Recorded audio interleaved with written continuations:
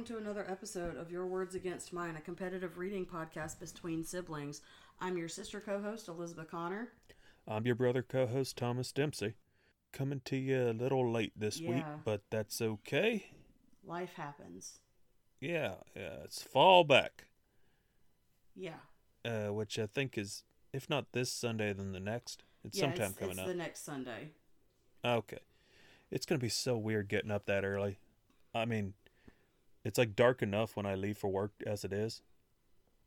And now it'll be like fully dark. Yeah.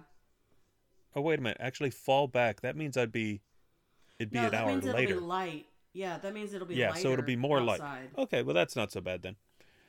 Now, when you hear people talk about canceling daylight savings time, is that to say that it would be the fallback time all year round or the spring forward time? From my understanding, when they were talking about it, it would be the spring forward time. Okay. So like I wasn't sure. So like at least that's what I understood. So if it went like after this next daylight savings time, this coming spring, it just like the time wouldn't change again after that.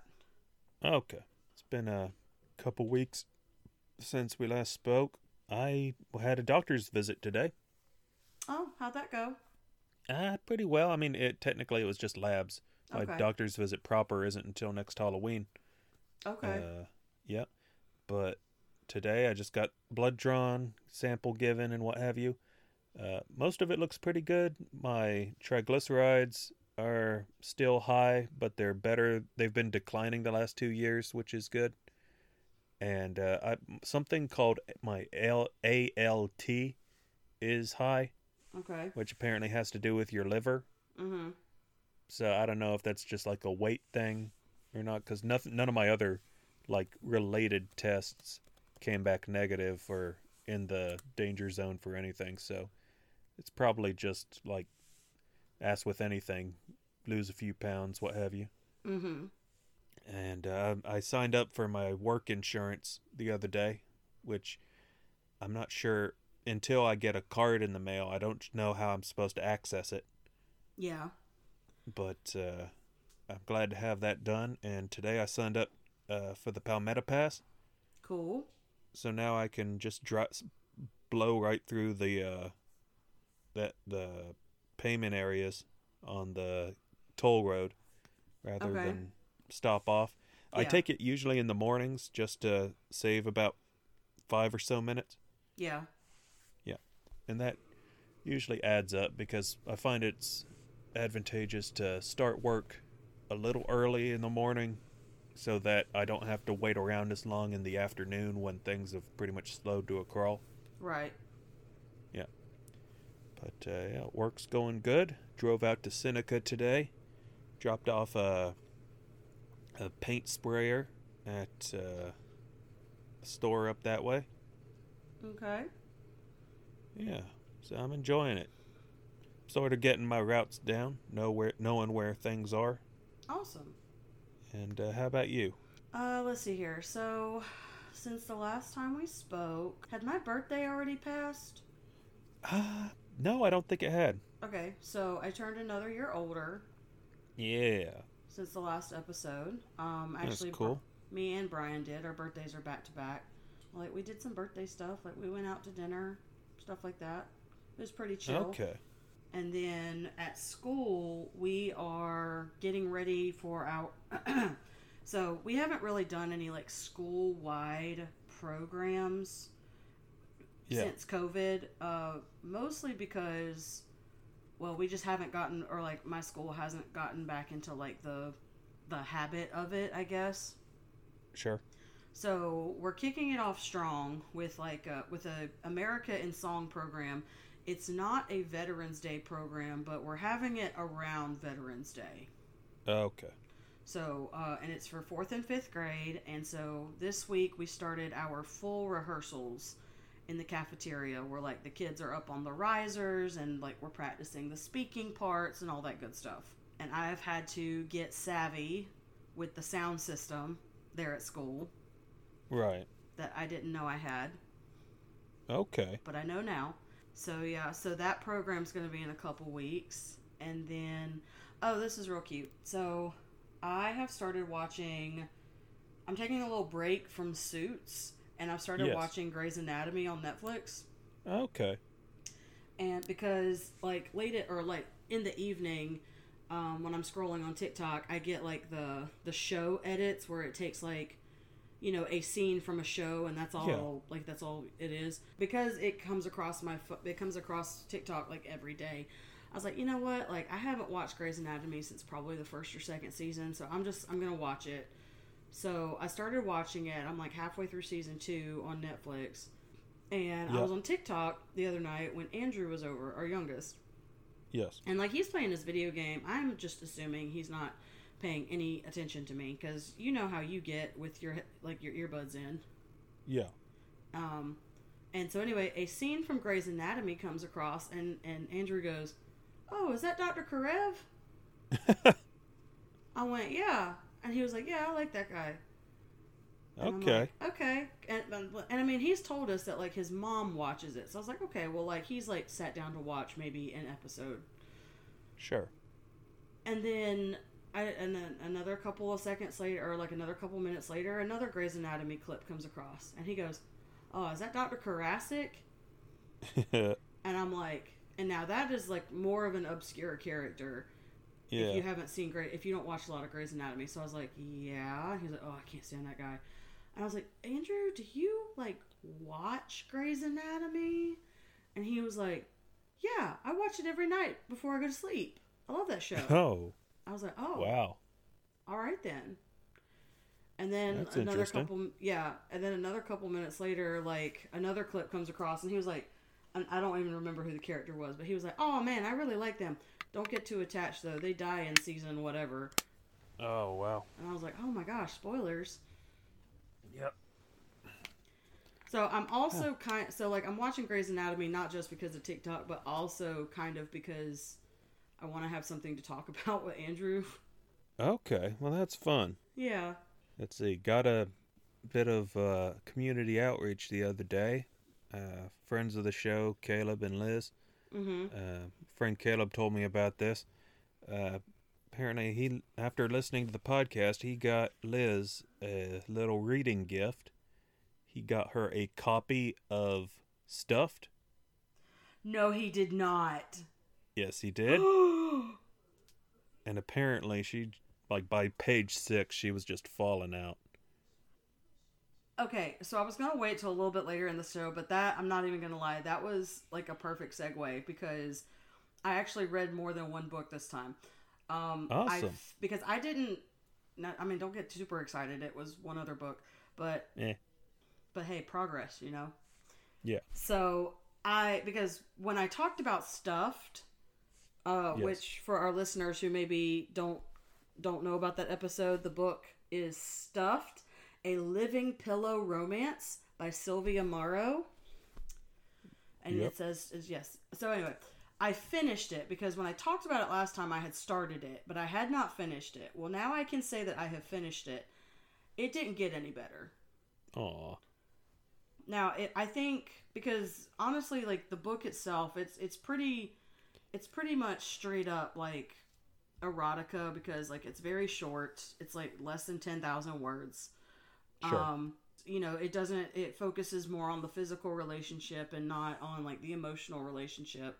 I feel like if it was a more, like, fully fleshed out, and I don't mean that in, like, a pun-ish way, but if it was a more fleshed out version, like, romance book, I think the main character, or the pillow, Ori, would be kind of I'm the bad guy for everyone but her, because he very much gives off those vibes. Okay. But in terms of, like, the action and the ridiculousness of all of it, none of it got any better.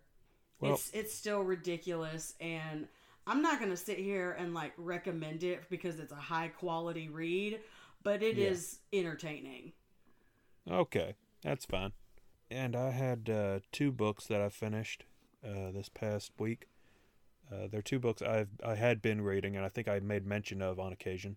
One was The Hearing Trumpet by Leonora Carrington. Mm-hmm. As I mentioned when I talked about her short story collection, that she was a surrealist artist from like the 1920s up until like I think she died in 2011 thereabouts. So she like lived a long time. I think of her two novels that she published in her lifetime. Mm-hmm. The one, The Hearing Trumpet, is the one I've heard about as published in English. Okay. And as I mentioned last time, it's about an old woman in her 80s being sent off to a senior living center for women, Mm-hmm. and just about her life when she gets there, and the like all the eccentric people who are there and that she gets to know. And the whole book sort of has this appropriately surreal, fantastical bent to it. Like you'd be inclined to think is just a result of her own perspective, but then it starts to bleed into the actual world of the story. So it's a sort of like conceptual style that I find really engaging. Yeah, I just really enjoyed it. And the other book that I read, I can't recall if I've ever talked about it or not, was called Dawn by author Sevgi Soysal. I believe I'm pronouncing that right. She was a Turkish author who passed away of cancer in 1976 at the age of 40. Mm-hmm. And Dawn was her last completed work published before her death. That was published in 1975, and it is a semi-autobiographical novel, I guess, about her experiences in prison. Mm-hmm. She was obviously writing in Turkey, and I can't speak to like the political climate at the moment, but back at the time there was very authoritarian. I think it was under martial law. Martial law, that's it. She had been like in jail. The novel itself is about a woman who I guess is like a Sevgi analog, named Oya, who is a journalist who is imprisoned for a time, and then after being released is like on a probationary exile in this city called Adana. Mm-hmm. One night, like a week out from the end of her exile, she is invited by a lawyer to come eat dinner with this family. And at the dinner, the apartment is raided by the police, and she and several other members of the family are taken into a police station for the night. Mm-hmm. And the whole novel is just basically the 24-hour period. Well, I mean, it covers a lot more than just the 24 hours of the day prior to and the day after the arrest. So, like, it follows, like, all the people's various lives and perspectives, and it jumps around from different viewpoints, though mainly focusing on that of Oya and a couple of the men at the dinner. Mm-hmm. But you also get like the internal monologues of like the police officers and their superiors and the neighbors and what have you. So it's a very like broad novel in terms of that sort of social perspective. Mm-hmm. And it's very well written, very like intense in parts. It deals with like prison life and police brutality in a way that's like unsparing but clear-eyed. Yeah. So, yeah, I quite enjoyed that as well. Yeah, those were, like I said, two books I'd been reading for a bit, got around to finishing. Before I guess we go to break, I should inform listeners to a bit of a change in the program. As you may know, about a month back, I assigned Cormac McCarthy's Blood Meridian as our next novel or our next book to read and discuss. Yeah. Well, it occurred to me that when you selected your next book, In the Company of Men, for this reading assignment, one thing you were specifically looking for was, quote, less dour or intense. Yeah. After sort of like the graphic nature of Hex. Yeah. And whatnot. And let's just say Blood Meridian was not the book to move on to from after that. Did you read any of it before I got in touch? I did not. I did not read any of it. Well, I guess if you haven't looked up a plot summary, basically it's like the mid 1800s.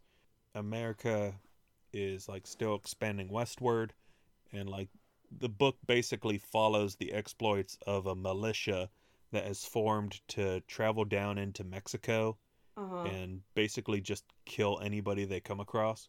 Yeah, that sounds super depressing. I mean, Yeah, I'm not it's gonna lie. You kind of said mid 1800s. I was like, yeah, that anything happens in that time period is gonna be sad.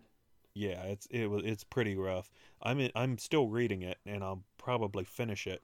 It just seemed like as far as that goes, we could it seemed like that the book you had assigned, which was itself fairly short and seemed like the kind of thing that we could finish up on a tighter timetable.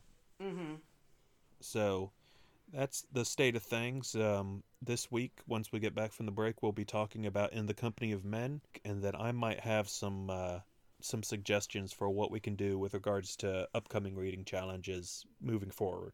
Okay. All right. So we'll see y'all in a minute. And we're back. It's your words against mine, and it's time for our assigned reading discussion. This week, Elizabeth assigned us to read.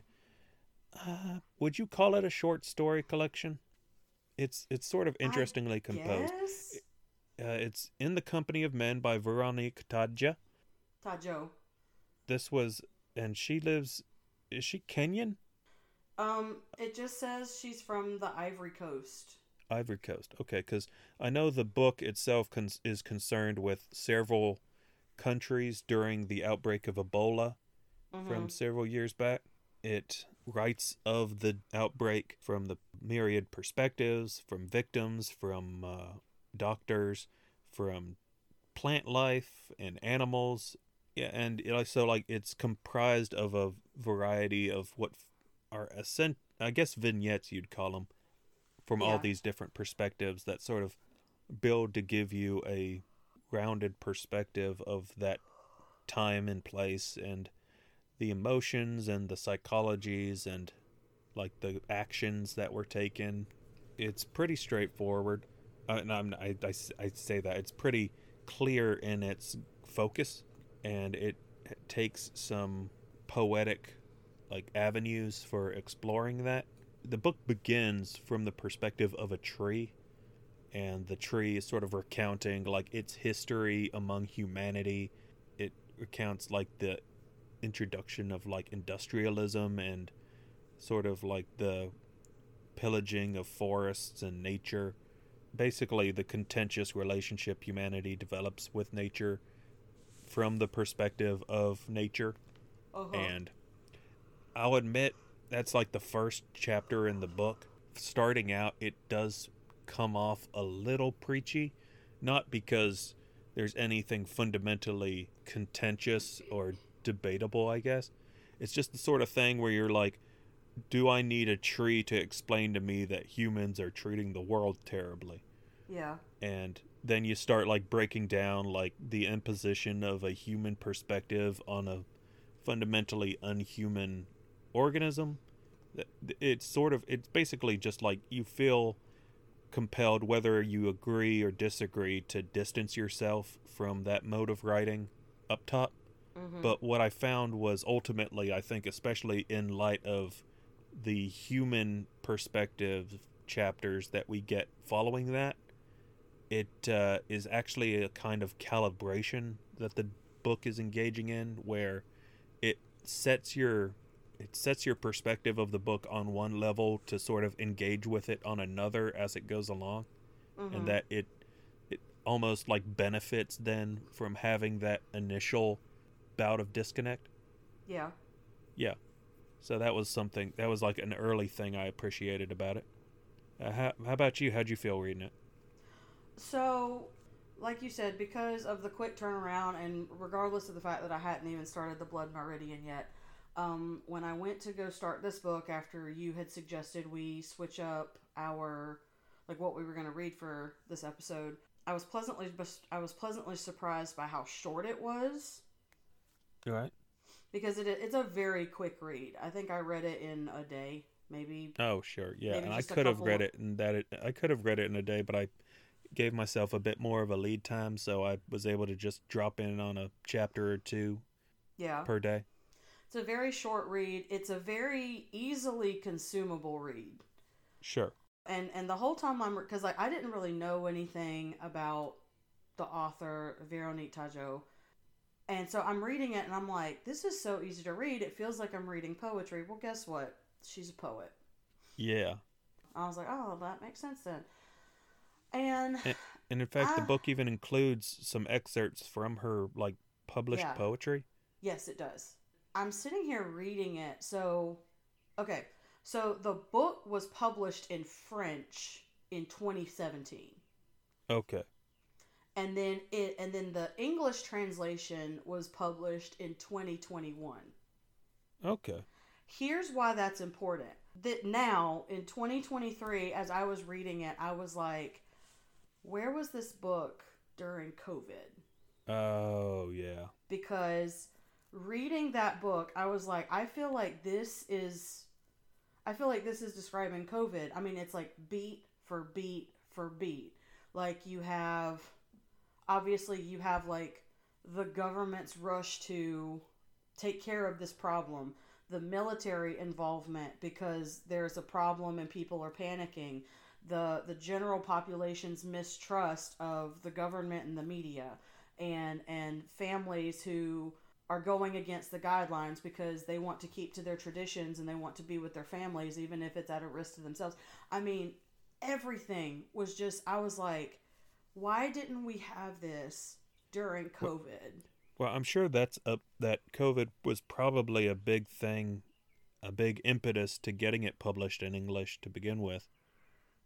Probably. You're probably right. Because I don't know. And, and obviously the subject matter that it's talking about is horrific. Because you do learn a little bit about... The book goes into some detail about what all is involved with Ebola, but it doesn't really... Like, you kind of have to do your own research to find out about...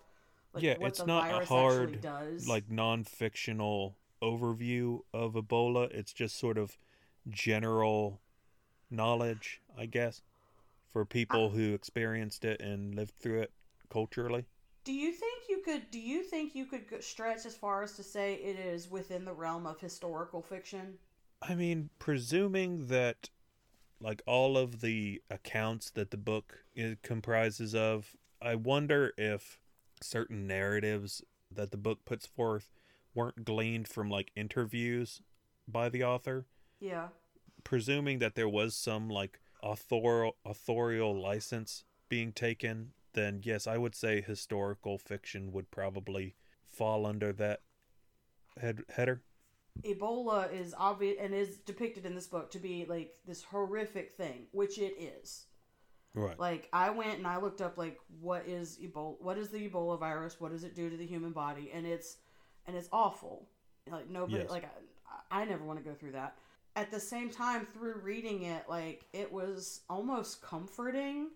Right. To be like, my experience with a pandemic is not dissimilar from other pandemic events that have happened. Okay. Is that a weird thing to say? I mean, I'm going to need you to say it again because my earbuds just died. Okay. So I said that this book was in a way comforting because it was like my lived experience through the COVID pandemic is I think extremely similar to other pandemic events that have happened in the past. I think it's fair to view it through that lens. Because, I mean, like during COVID... People talked a lot about, the Spanish flu of like the early 1900s, but the Ebola virus, the Ebola outbreak that this book is talking about in the Company of Men happened from 2014 to 2016. Yeah, because I remember that. I was going to school in 2014 in Atlanta when they choppered that Ebola patient in. Yeah. Yeah, and there was the whole thing, and like I was going to school at Emory, which is right across the street from the CDC, so there was obviously a lot of concern about like such and such getting out or anything spreading, which fortunately it didn't, but still. If I'm being honest, I don't know that I really remember the Ebola outbreak during that time. I remember the one from like high school. Sure. Because I remember like being at Grandma and Poppy's house and like reading about it on the television or like seeing about it on the television. Yeah. And maybe I'm getting my stuff mixed up. Maybe what I'm actually thinking about is like West Nile virus or Zika or something. Yeah, I But remember those two. I didn't like. I do not recall this particular Ebola outbreak. I feel like I Okay. remember it from years earlier. Right. And but also you were probably like deep into graduate studies. Yeah, because 2014 to 2016, that we had a lot going on because you and I were both in grad school. Mom and we both graduated from grad school. I moved to start my job in to start my teaching job. Mom was Yeah. diagnosed with multiple myeloma. Yeah, it was a busy couple of years there. Yeah, those were some busy years. So I don't know that my headspace was necessarily like what's going on in the world today. Sure. Any like narrative strands or chapters from this book stick out to you? Like in your I'm memory? not gonna lie. Okay, so like yes, the first actual chapter is about the tree, Yes. but there's like a little snippet before that where it's Oh, talking yes. about like two boys Yes.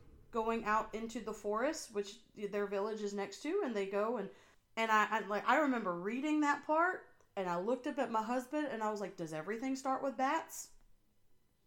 Oh. What? So in the book, it starts with like these two boys from the village going into the forest, and they kill some bats. Yeah, are you proposing that that is the book's summary of like ground zero for that strain of Ebola? Yeah, I think that's what the book says was ground zero is that there were some people who and I looked it up. I did my research. I went to the CDC's website and you can contract Ebola from eating a bat. Oh, well, yeah, I mean, I presumed that was the case because then there's spoilers for the end of the book, but there's that whole chapter at the end from the perspective of a bat, Yeah.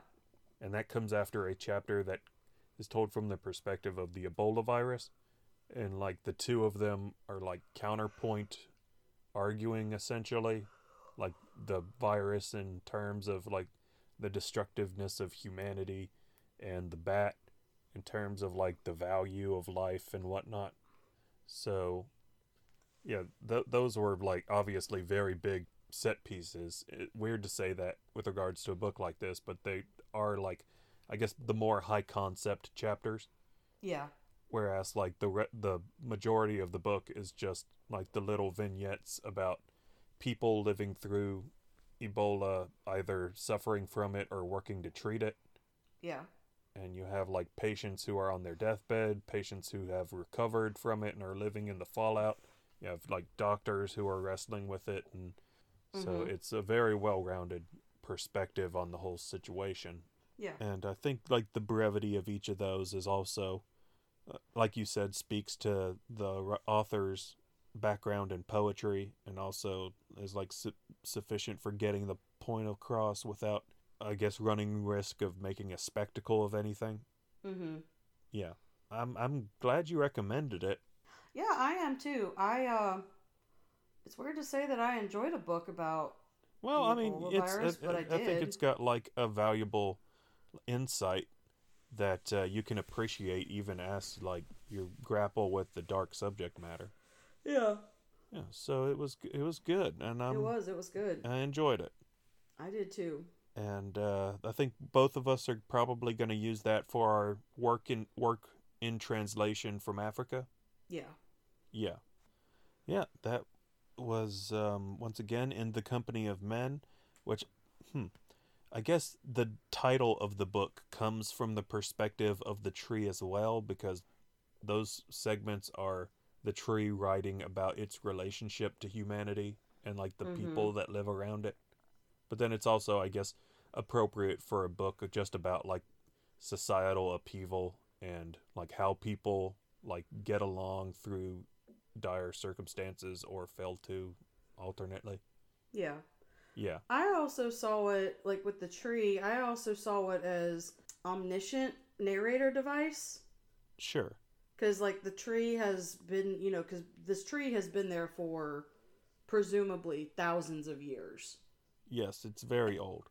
and has seen the progression and the change in humanity, and therefore is able to give like a perspective about that.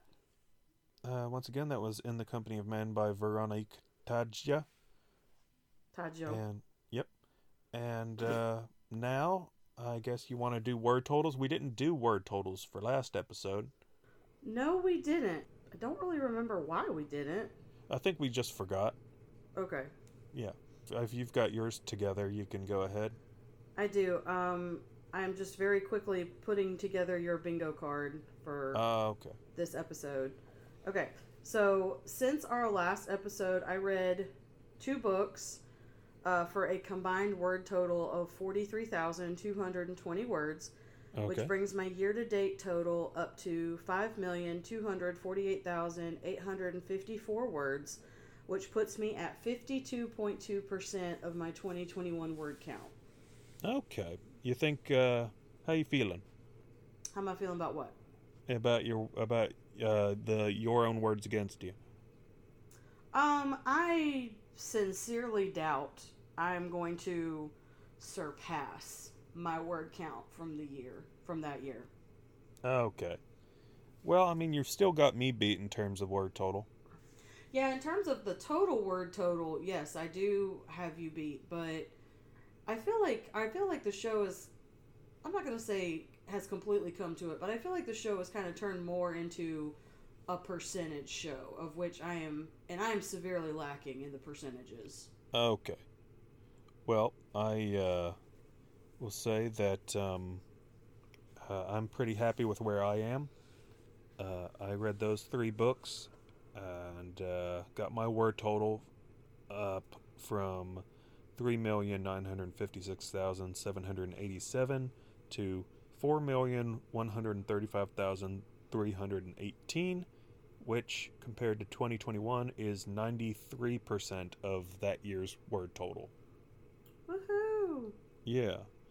And I will say, looking at your bingo card, you have not gotten another bingo yet, but you are all the closer. I'd say you're at least 1 book away in 1 part or 2. Okay. Now, with the addition of In the Company of Men, you have received your first bingo. Yeah. All right. And then you are 1 away in 2 other places. No, 3 other places. Sweet. Well, I look forward to just cascading from here. Yeah. Yeah. I don't know. I think we would need to allow ourselves multiple submissions per week in order to get a full card by the end of the year. I mean, I'm okay with that. Like, as long as we read those books. Sure. I agree. It can't be like, I read 10 pages of this, what is it, National Book Award winner, so that's going to count, right? Oh, no. No. Yeah. Okay. So, that's the word counts and bingos. Now we've got another reading assignment, or potentially 2. Since we've done 2 of your books in a row, how do you feel about me assigning a book for 2 weeks from now and then a month from now? Oh, because we did 2 of my books in a row, so we'll do 2 of your books in a row? Yeah. Okay. Yeah, that sounds fine. Okay. Well, I'll lead us off with the shorter of the 2, since that seems like something manageable to get done in 2 weeks. That would be a short story collection from Your Words Against Mine favorite, Samantha Sweblin, author of Fever Dream. It is her book 7 Empty Houses. I believe this one won the National Book Award for short story collection in the year of its publication. So it's 7 Empty Houses? Yes. Okay. This next one doesn't have a theme in mind with regards to the challenge, but was something I was compelled to seek out. It is Against the Loveless World by Suzanne Abulhalwa. Okay. All right, so you got both of those? Yep, got them. All right, that's our assigned reading done. That's another podcast in the books. Elizabeth, as always, it's great talking to you. You too? Oh, do we want to tell people where to find us? Oh, I'm sure. So you can find us on our social media accounts on Facebook, Twitter, Instagram, TikTok, and Literally Club at Your Words Podcast. You can find us on our website at yourwordspodcast.com, and you can email us a question, comment, or recommendation to yourwordspodcast@gmail.com. Sounds good. Well, Elizabeth, I hope you have good reading these next couple weeks. Thanks, you too. I'll see you again later, and to all y'all listening, as always, goodbye. Goodbye.